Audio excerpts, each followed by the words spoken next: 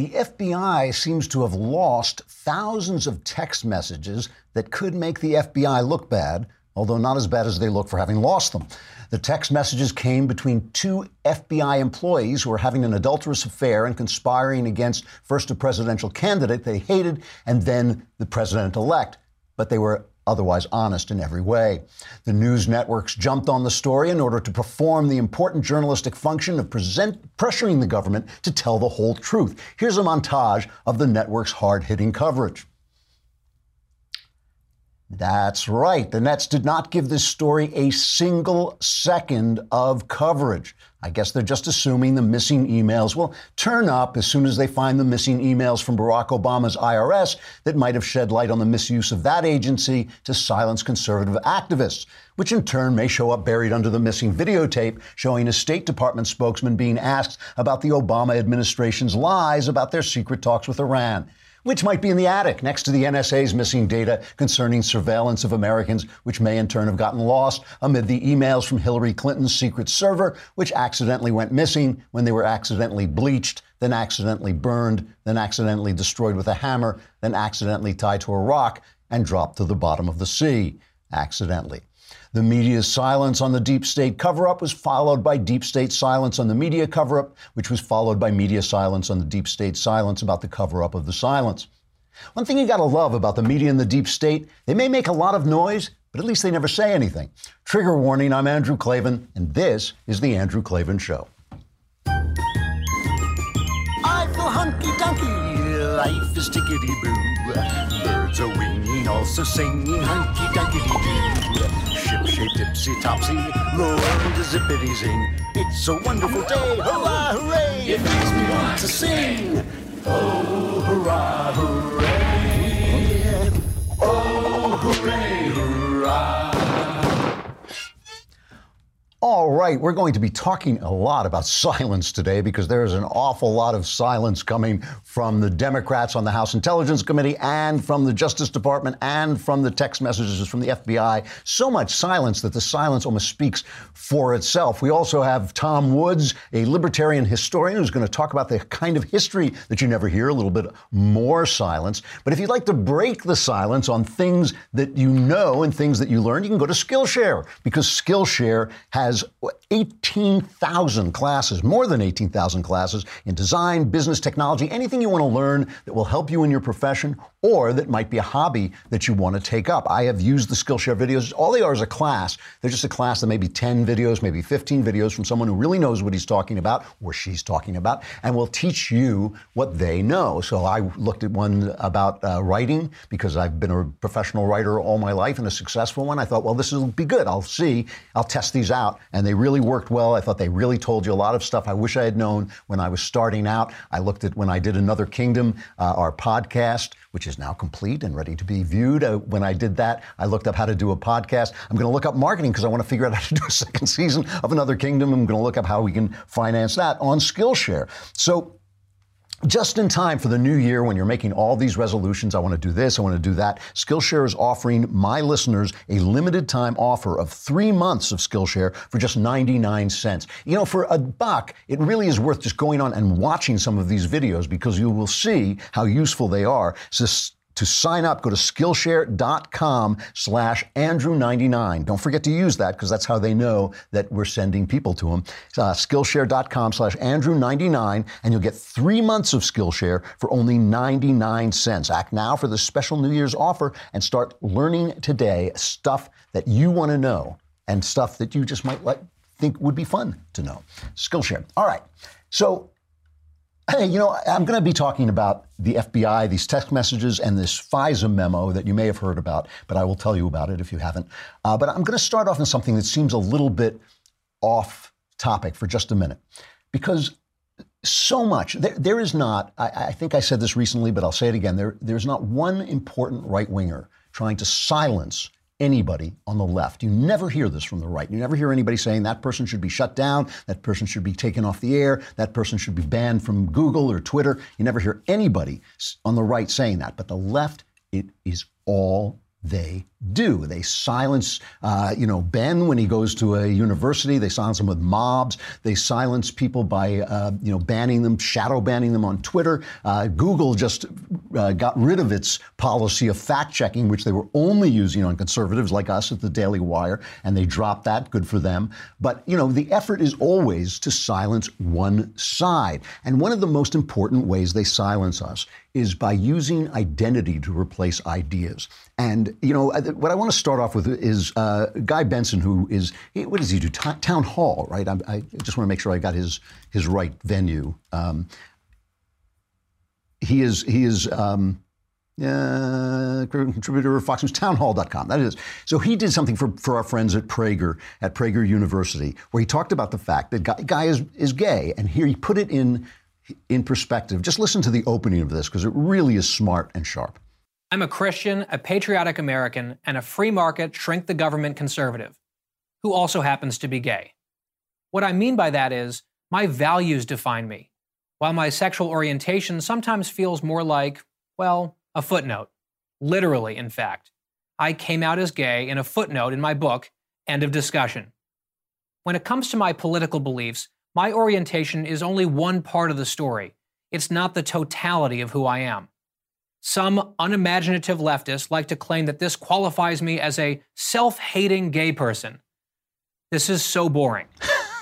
That intellectual laziness only underscores my point. Far too often, people are sorted by their gender or their skin color or their sexual orientation or any other immutable characteristic that has nothing to do with ideas or values. So go to PragerU and watch the whole thing, because it's really a good video from Guy. And the thing about it is this is purposeful. Think about this for a minute. Good things are always harder than bad things, right? It's always easy to go down the slide into perdition, but it's always hard to climb up the mountain to the peak, right? Identity is easy, and this is true whether you're on the right or the left. Identity is easy. Ideas are hard. When a gay guy who's a fascist goes and sues some poor baker because he won't serve his wedding and he's a Christian and tries to drive him out of business essentially for his religion, and people say, those gays. It's not those gays, it's those ideas. It's those ideas, because there are plenty of gays who think that's disgusting, as I think it's disgusting. And there are plenty of gays who don't think that. It's easy to say, the gays, it's easy to say, the blacks, the black. It's the ideas. It's always the ideas. It is always the ideas that define what people are. Why does the left use identity to shut down ideas? They use identity to shut down ideas because their ideas are wrong. So if you say your idea is wrong, you say, well, you're just saying that because I'm a woman. You're just saying that because I'm black. This is what they do. And the reason I link this to what's happening at the Justice Department is the entire story of the Barack Obama administration was a man with bad ideas. He was an arrogant little fool with bad ideas who was so arrogant he didn't know how bad his ideas were and couldn't learn. You walked into a room with him, I'm told, by people who knew him, and he did nothing but lecture you about how wrong you were and how things really were. His ideas were wrong, but nobody would touch him because he was black. He was the first black president. You know how online they put TM next to things, trademark, it's like first black president, TM. And everybody, including me, did not want to see the first black president fail, but he did fail. And he failed not because he was black, he failed because of his ideas. But more than that, more important than that, he was corrupt. And the thing about Obama is I don't believe he was personally corrupt, like give me the money and I'll do a favor, like Hillary Clinton, I think is money corrupt. I think he was corrupt in the sense that he thought his ideas were more important than the process by which we preserve our freedom, the constitutional process by which we preserve our freedom. He was constantly making speeches about what he couldn't do. I can't just have an executive order to let the illegal immigrants stay and give them amnesty because that would be against the Constitution. Then he'd do it.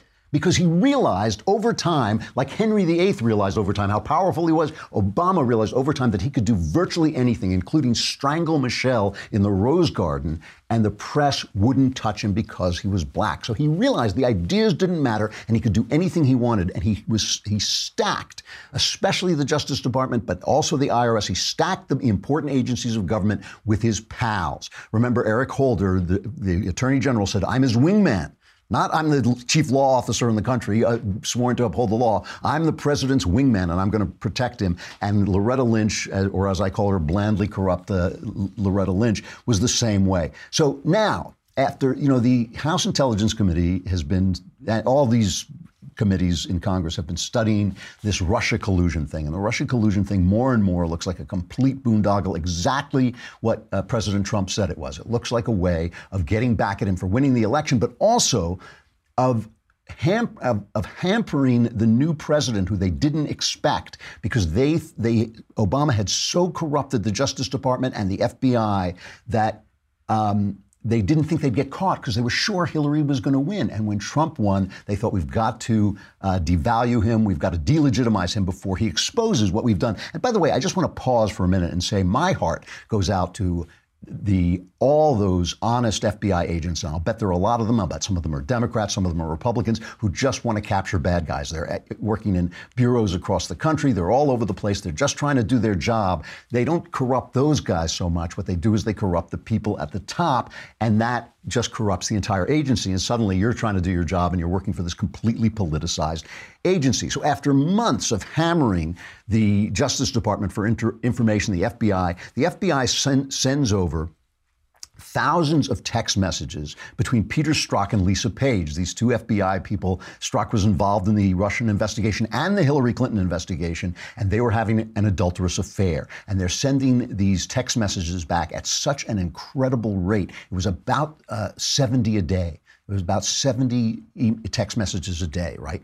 And they send them over, but they send them over with a note saying they had failed to preserve the messages between these two between December 14th and May 17th, December 14th, 2016 and May 17th, 2017. So think about that for a minute. And by the way, I should mention that Byron York at the Washington Examiner is doing a fantastic job of covering this and keeping it up front and center and just giving the information. But think about that. That is when all this stuff happened. That's after the election, and as Trump takes power, and as the Russian thing begins, and as Comey is being fired. Remember, and Comey is then engineering the appointment of Robert Mueller to be an investigator. That's the stuff that has vanished, okay? But in it, there is some telling stuff. That in the email, text messages they've got, there's some telling stuff. But before we get to that, I just want to go back and play.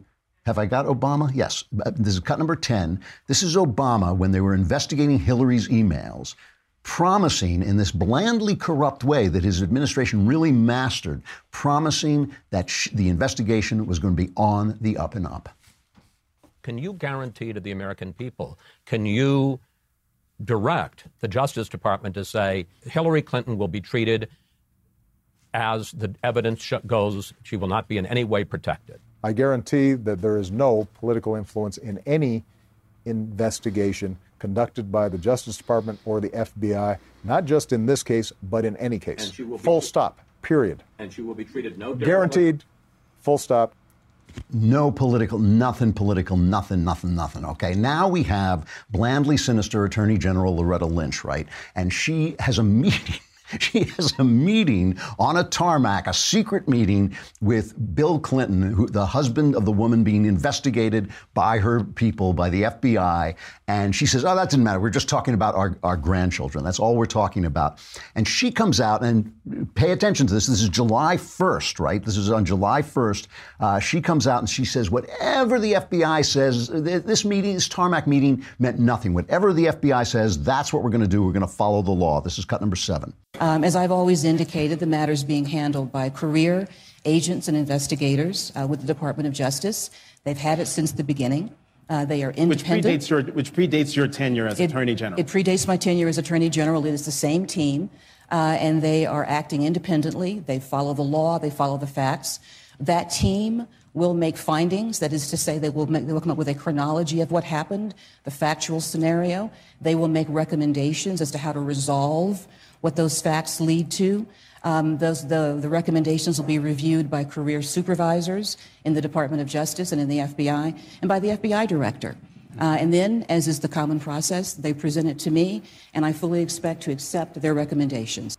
Okay, so that was probably the day before July 1st. So then on July 1st, Strzok sends a text message to his lover, saying this announcement looks like hell. And Loretta Lynch's announcement that she's going to back the play looks like hell. And Page says, yes, it's a real profile in courage, since she already knows no charges will be brought.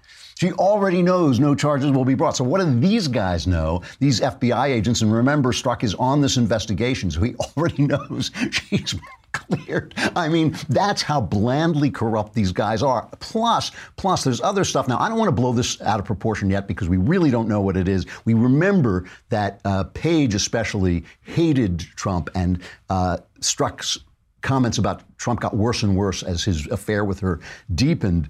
And they had this one comment about we know that he's going to lose, but if he doesn't, we need an insurance policy. And people have been wondering, is this Russia investigation the insurance policy they cooked up? And now in these, there's another thing. And again, it's very hard to put this in context, so don't jump to conclusions. Don't think it's a conspiracy right away, where they talk about we're forming a secret society. And here's Trey Gowdy, the investigator, commenting on that.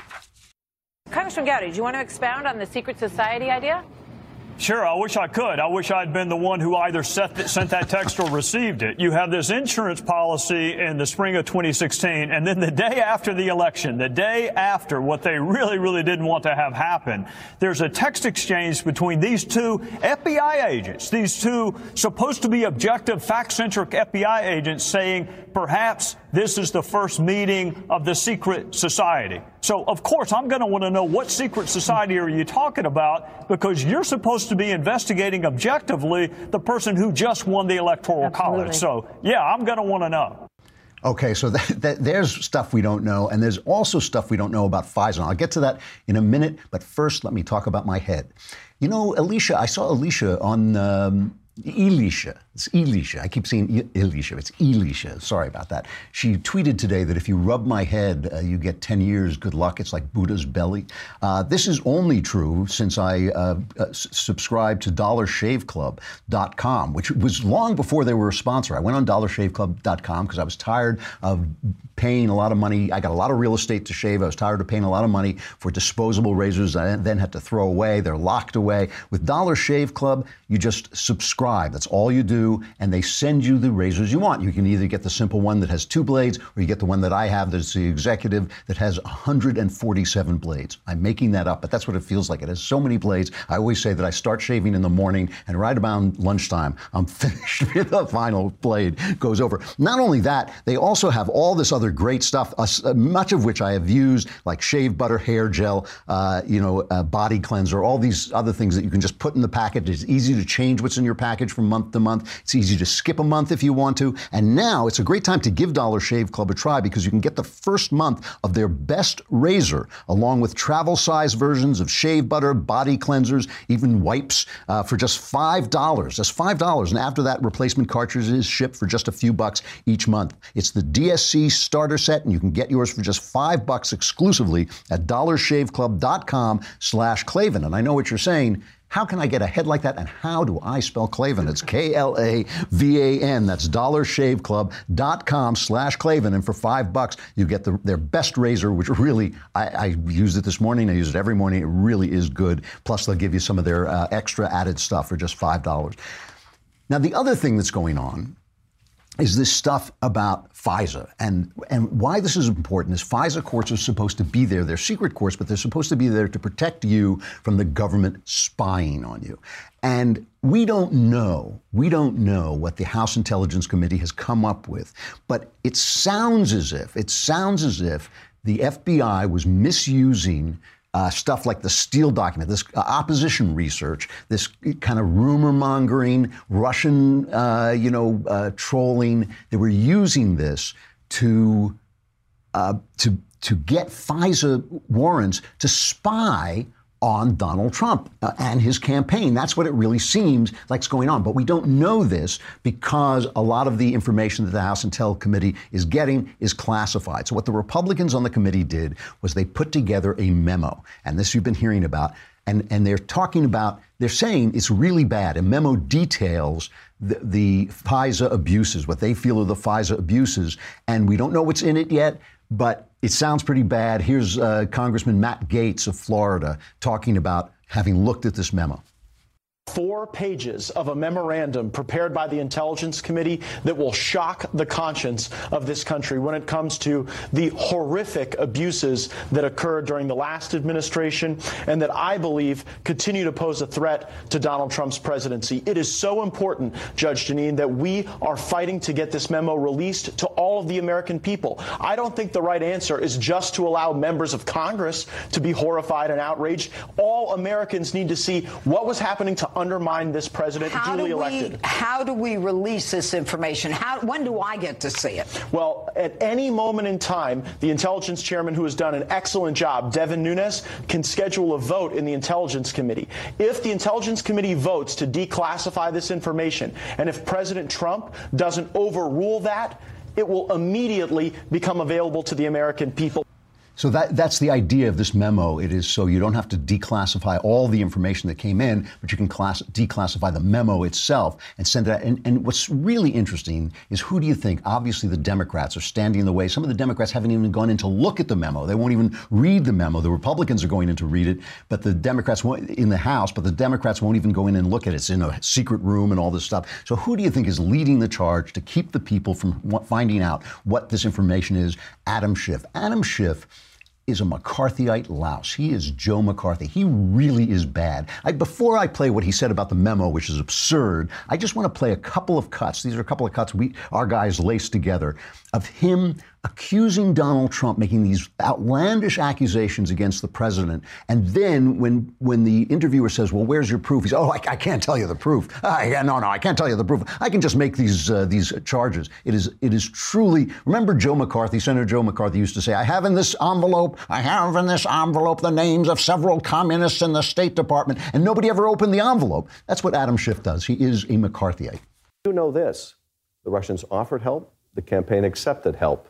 The Russians gave help, and the president made full use of that help. And that is pretty damning, whether it is proof beyond a reasonable doubt of conspiracy or not. Do you know of any instance where the Russians said, we're going to do it this way, we're going to do it through WikiLeaks, we're going to do it through DC Leaks, this is how we're going to get this information out there? I can't comment. All you have right now is a circumstantial case. Actually, no, Chuck. I can tell you that the case is more than that, and I can't go into the particulars, but there is more than circumstantial evidence now. So, again, I think... So you have seen direct evidence of collusion? I don't want to go into specifics, but I will say that there is evidence that is not circumstantial and is very much worthy of investigation. He's a bad guy. I mean, that is a bad thing to do. I mean, that is genuine McCarthyite tactics. So now they have this memo, and it says, I mean, you heard what the words Gates was using, horrific abuses of FISA, which means spying.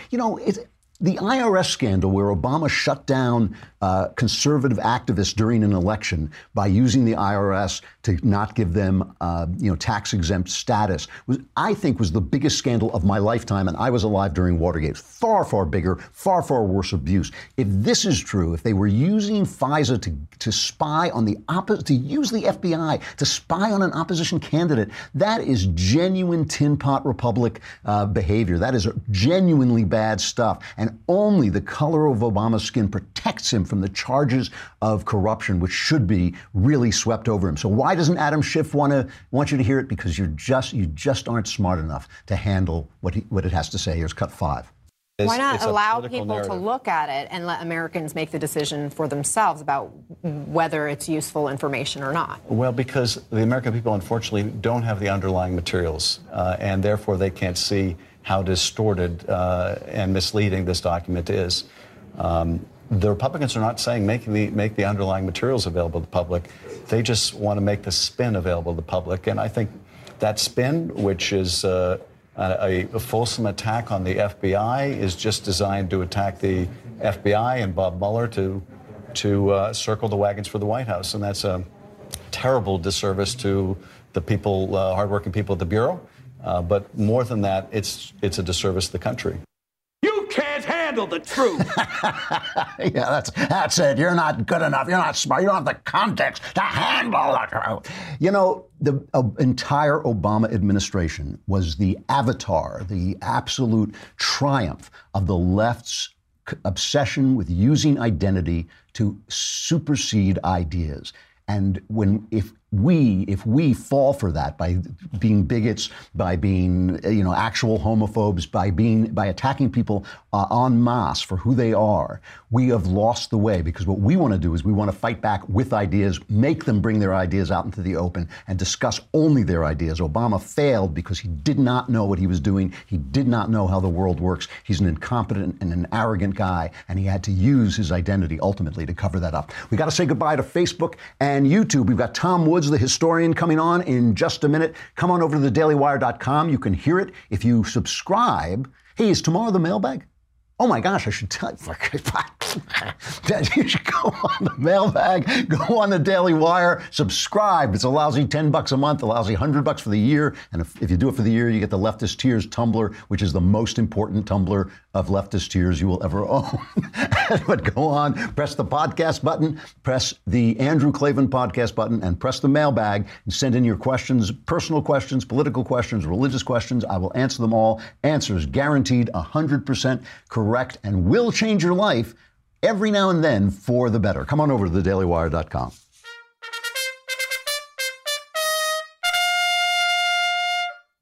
All right, Tom Woods is a historian, a libertarian, and a New York Times best-selling author who wrote the politically incorrect guide to American history. He wrote Meltdown. He has a book called Bernie Sanders is Wrong. He has two podcasts, Contra Krugman, where he refutes Paul Krugman's weekly columns, and he has another called The Tom Woods Show, which you can find on tomwoods.com. And you can also visit tomsfreebooks.com and get a free digital copy of one of Tom's books. This is a pre-recorded interview. We talked to Tom about the things people aren't learning about American history. Tom, thank you for coming on. I appreciate it. My pleasure. Let's begin with this. I mean, one of the most popular history books among young people is Howard Zinn's People's History of the United States, and it gets promoted on movies. In that picture, Good Will Hunting, they sell it very strongly as a radical way of looking at the world. I was happy to see in this new movie Lady Bird, the kind of jerk is reading it, the kind of abuser is reading the book. But basically, the idea of this book is that America is always in the wrong. I mean, we came here, we killed the Indians, we held slaves. He even blames us, I think, for World War II. This seems to be a theme on the left, is that America is basically a force for ill, a force for bad, capitalism, a force for bad. Give me the other side of that. What is the argument that young people should know when they're confronting their professors with the history of America? Well, I don't want to say I take a nuanced view on that, because I don't, but I do believe the U.S. government is a force for ill in my life and in the lives of a lot of people. But in terms of the people of America, that's what I love. When I say I love America, I don't mean like I love the fact that we have a bicameral legislature and an upper body. What I love about America is the people, our traditions, our culture. I would be a fish out of water anywhere else in the world. And when you say that America is a force for ill in the world, if you're talking about the American people, I just don't believe it. Because for one thing, I don't believe capitalism's a bad thing. I think capitalism ought to be embraced. The word ought to be embraced. We ought to celebrate it. We ought to mock and ridicule people who oppose it. Because if they really believed in the welfare of the poorest, they would be the biggest capitalists of all. If you look at how well are the poorest people in a society doing all over the world, the single biggest indicator of how well they're going to be doing is how much economic freedom there is in that country. That's just a fact. Even if you're talking about the Scandinavian countries, which are always thrown in our face, look at the Scandinavian countries. They have big government presence and they're doing very well. Well, a couple of things. They have a lot of capitalism too that overcomes the big government presence. They actually have, in some cases, more competitive economies than we do, and better rule of law and monetary policy and all that.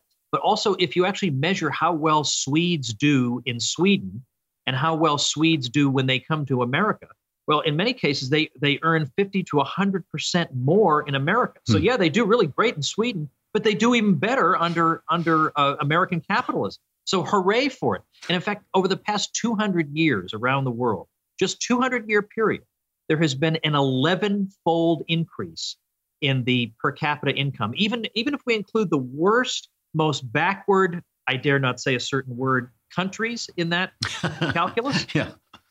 We still have seen an 11-fold increase. In some parts, it's been even more than that. I mean, we've gone from, in other words, people used to, in 1820, people were living on $3 a day. And on average in the world, it's now $33 a day. And in the advanced countries, it's $100 a day. And in a pinch, you could get by on $100 a day because people do. A lot of people get by on $100 a day. Mm-hmm. The point is, nothing like this in terms of the growth in the standard of living has ever been seen in the history of the world at any time ever. And this happened overwhelmingly in spite of government involvement. It happened because of capital accumulation and the push on the standard of living that's caused by that. So I don't want to hear these people grousing and whining about the poor. They've done, the only thing those folks have done is made this process prolonged. Now, what about when you talk about the government? The government has been, in the last, really since World War II, I guess it is, maybe since FDR, the government has grown exponentially. It has reached into especially the federal government, it reaches into every aspect of our lives. But before that, we really did have a hands-off government for a very long time. And it really showed in the way that America became the great engine of democracy that it was. I mean, isn't that what made America great? Yeah, the United States became the greatest industrial power in the world. Basically before it even had an income tax. I mean, just right around that decade. And then when they introduced the income tax, it was so minor, almost nobody even noticed it was there. So yeah, all these things did indeed happen just because that's how a free, spontaneous people operates. But if you read a typical textbook, it doesn't have to be Howard Zinn.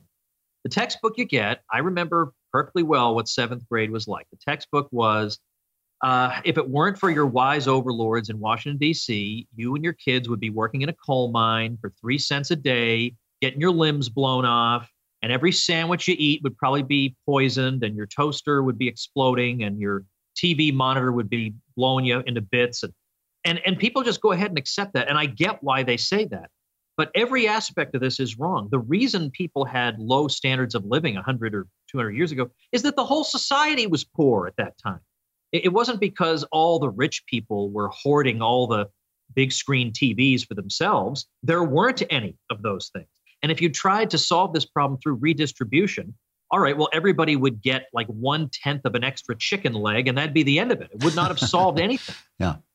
So when I look at the young, especially millennial generation, people in college, relentlessly fed this diet, this intellectual diet of anti-Americanism, anti-capitalism. I mean, they go out and they follow Bernie Sanders, who is essentially preaching the gospel that left Venezuelans eating their cats. And people are cheering for this clown, a guy who honeymooned in the Soviet Union. Now, you have a website, tomsfreebooks.com, and you have books that you give away there, basically, that say Bernie Sanders is wrong. Are you optimistic about reaching the young? Do you feel that there's any chance to turn this generation around and re-educate them? You hate to see history have to repeat itself in order for another generation to learn its lesson. But you almost think unless these kids get what they're asking for good and hard, almost nothing can reach them. But on the other hand, there is a minority of younger people who aren't just people who listen to 3 sentences of Bernie Sanders, but who read real books and who think maybe there's more to the world than gimme, gimme, gimme as an economic policy. And those are the people I think are reachable. And I think those are the ones who are more likely to be active. I mean, what could be easier and lazier than just to accept the Bernie Sanders view of the world? It's very surface level. There's no depth to it. Not much, frankly, not many IQ points behind it. The really bright kids are the ones who are starting to question this whole thing. So that sort of makes me feel a little bit better. But in terms of the sorts of things that he tries to argue, whether it's the minimum wage or all the sorts of arguments he makes, yeah. So I, as you say, I came up with a book called Bernie Sanders is Wrong. I thought, why not just be blunt? And so I just have every single chapter, whatever you hear him talk about, I've got something that goes in and refutes him, whether it's inequality or it's the minimum wage or whatever it is that he's calling for. Every single one of these things can be refuted, or we should be more like Denmark. What I like about your point about Venezuela is that when they actually asked Bernie Sanders, do you have any comment about what's going on in Venezuela? I mean, you call yourself a socialist sometimes, and these are people who actually did it. Do you have any comment on that? And he actually said no comment. Wow. And yeah, maybe I wouldn't have a comment either in that situation. Whereas the funny thing is, the polar opposite of Bernie Sanders would be Ron Paul. And even if you're asking him a really hard question that probably in his heart of hearts he doesn't want to answer, I never heard that guy say no comment. I'll give an answer that all my campaign managers are going, oh, why is he not just sidestepping this? At least the guy gave us an answer. This creep won't even tell us, he's too busy moving from one of his 3 houses to the other to tell us how he feels about people scrounging around for scraps in a country that took his advice. Now, you describe yourself, speaking of Rand Paul, you describe yourself as a libertarian. Is that fair to say? Yeah, I do. Yeah. Can you define that? What does that actually mean? Because every time I listen to libertarians, all they talk about is dope, is pot. And I keep thinking, I'm sorry, but that's just not the thing that wakes me up in the middle of the night worrying for my country. No, it's not. And I mean, you're looking at the squariest of the square among the libertarians. Okay. Right? I mean, we drive a minivan with the kids and all that. So I've never consumed any of that stuff at all. So as I say, I'm totally square. My view is if somebody wants to do that stuff, I don't think the best way to fight against that is to ruin the person's life. I agree. Throw them in a cage and get it. I think it ought to be dealt with on a more local level. But what are libertarians all about? We're not all about, pot is incidental to the question. Okay. If somebody's trying to tell you we're about pot, let me be perfectly blunt with you. They're cowards who understand that libertarians believe in a lot of unpopular things. So they'd rather kiss up to you by saying, hey, we're for cool things that you like. Whereas I feel like it's better to be just blunt and honest up front. And if we're going to like each other, fine. If not, or maybe you'll come to like me a year down the road when you think about it, but it's better than being dishonest. All it means is that we believe that people should interact with each other on a voluntary basis. No initiation of force against other people. It should be entirely peaceful. That's all we believe. So that doesn't mean that any peaceful thing somebody does, I personally endorse. I think a lot of knuckleheads out there who do stupid things all day. But I also believe that I have plenty on my plate as a father of 5 kids as it is. And it's everybody's responsibility to look after his own hearth and home first. And that was the old traditional conservatism was mind your own business. So what is that? Is the first principle. Where does that become unpopular? I mean, that seems pretty basic Americanism. Each his own. Takes different kinds to make a world. Well, right. So it becomes unpopular. It becomes unpopular if I say, therefore, I want to abolish antitrust law. Oh, wait a minute! I just lost a lot of people. Or I don't think there should be a minimum wage. Ouch. Or and so I can keep on going. Or I would like to see the government have to raise money through bake sales, just like you used to see. The Pentagon should have a bake sale. I like the whole government to have to do that. I'd like them to have to scrounge around to wonder where their resources are going to come from. It comes when you say end the Fed. It comes. So there's a lot of possible unpopularity. But when I look at how screwed up American society is, so far away from where I'd like to see it, I'm not afraid of holding an opinion that the New York Times doesn't approve of, and even, frankly, that the Weekly Standard doesn't approve of. I'm not particularly impressed with the job either of these sources has done.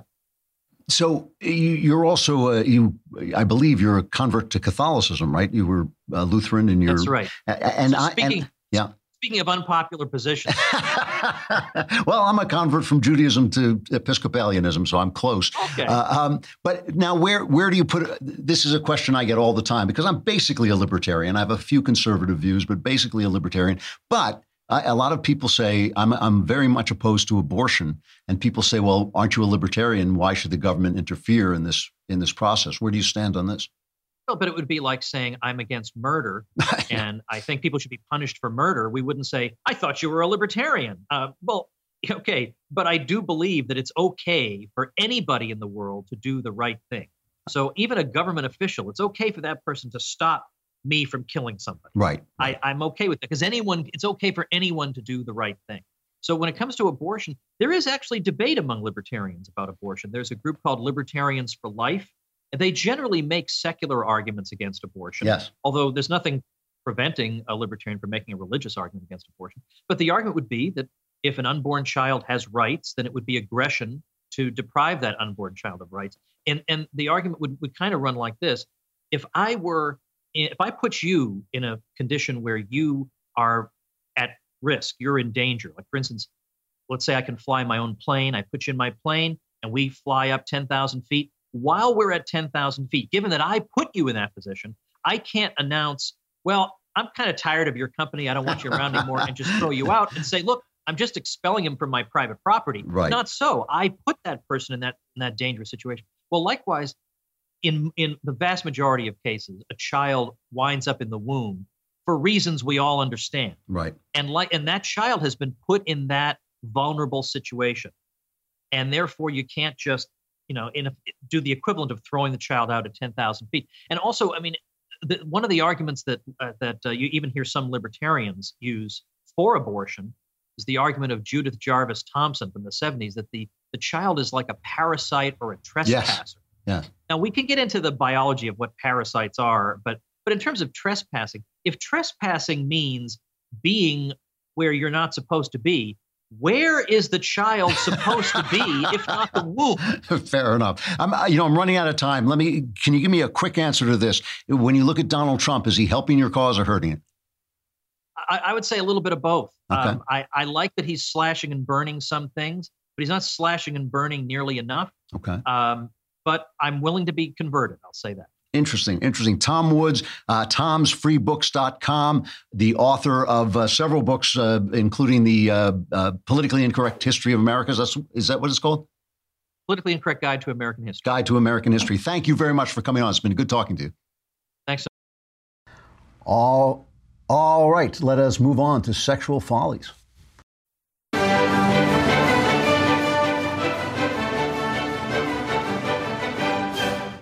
So here's a story that I feel was kind of misreported a little bit. Remember, it was last week, I guess, when they set off the alarm in Hawaii that the nuclear missiles were inbound. It's easy enough done. You mean to hit the unlock the refrigerator button, but instead you hit the nuclear war button. And everybody panicked. And they had this thing where they said that after it was over, the traffic on Pornhub spiked, as if, everybody thought, oh, we're still alive, let's watch porn. But that's not actually what happened. What happened was during the event, the traffic on Pornhub dive bombed. It dropped about 77%.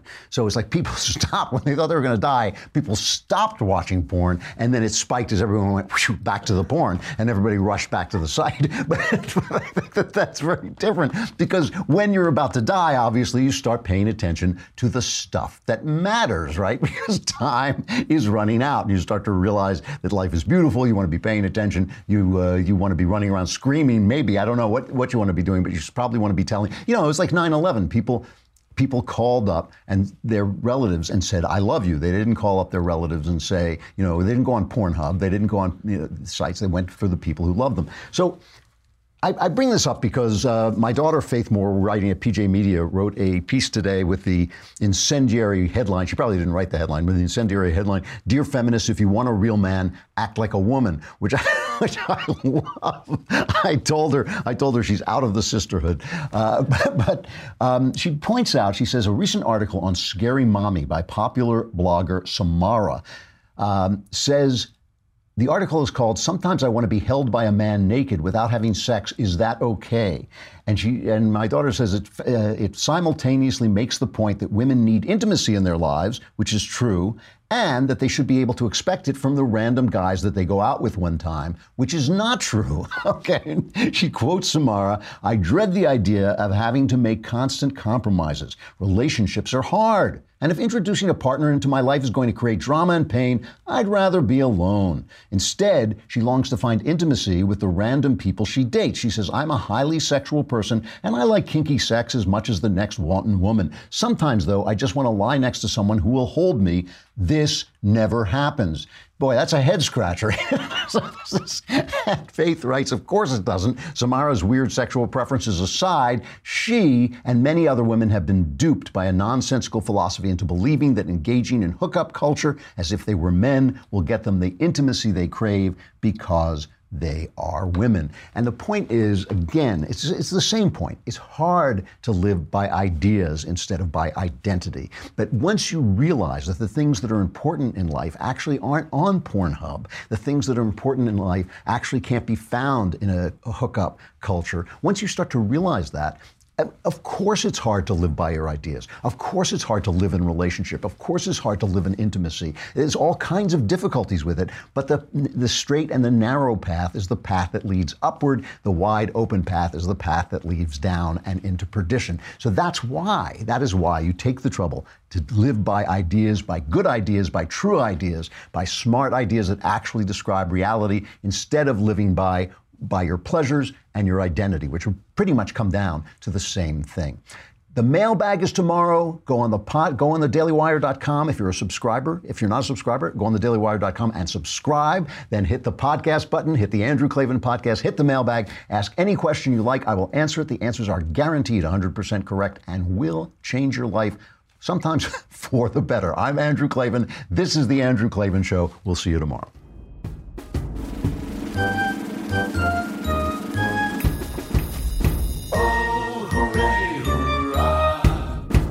The Andrew Klavan Show is produced by Robert Sterling. Executive producer, Jeremy Boring. Senior producer, Jonathan Hay. Our supervising producer is Mathis Glover. Technical producer, Austin Stevens. Edited by Alex Zingaro. Audio is mixed by Mike Cormina. Hair and makeup is by Jesua Olvera. And our animations are by Cynthia Angulo and Jacob Jackson. The Andrew Klavan Show is a Daily Wire Forward Publishing production. Copyright Forward Publishing 2018.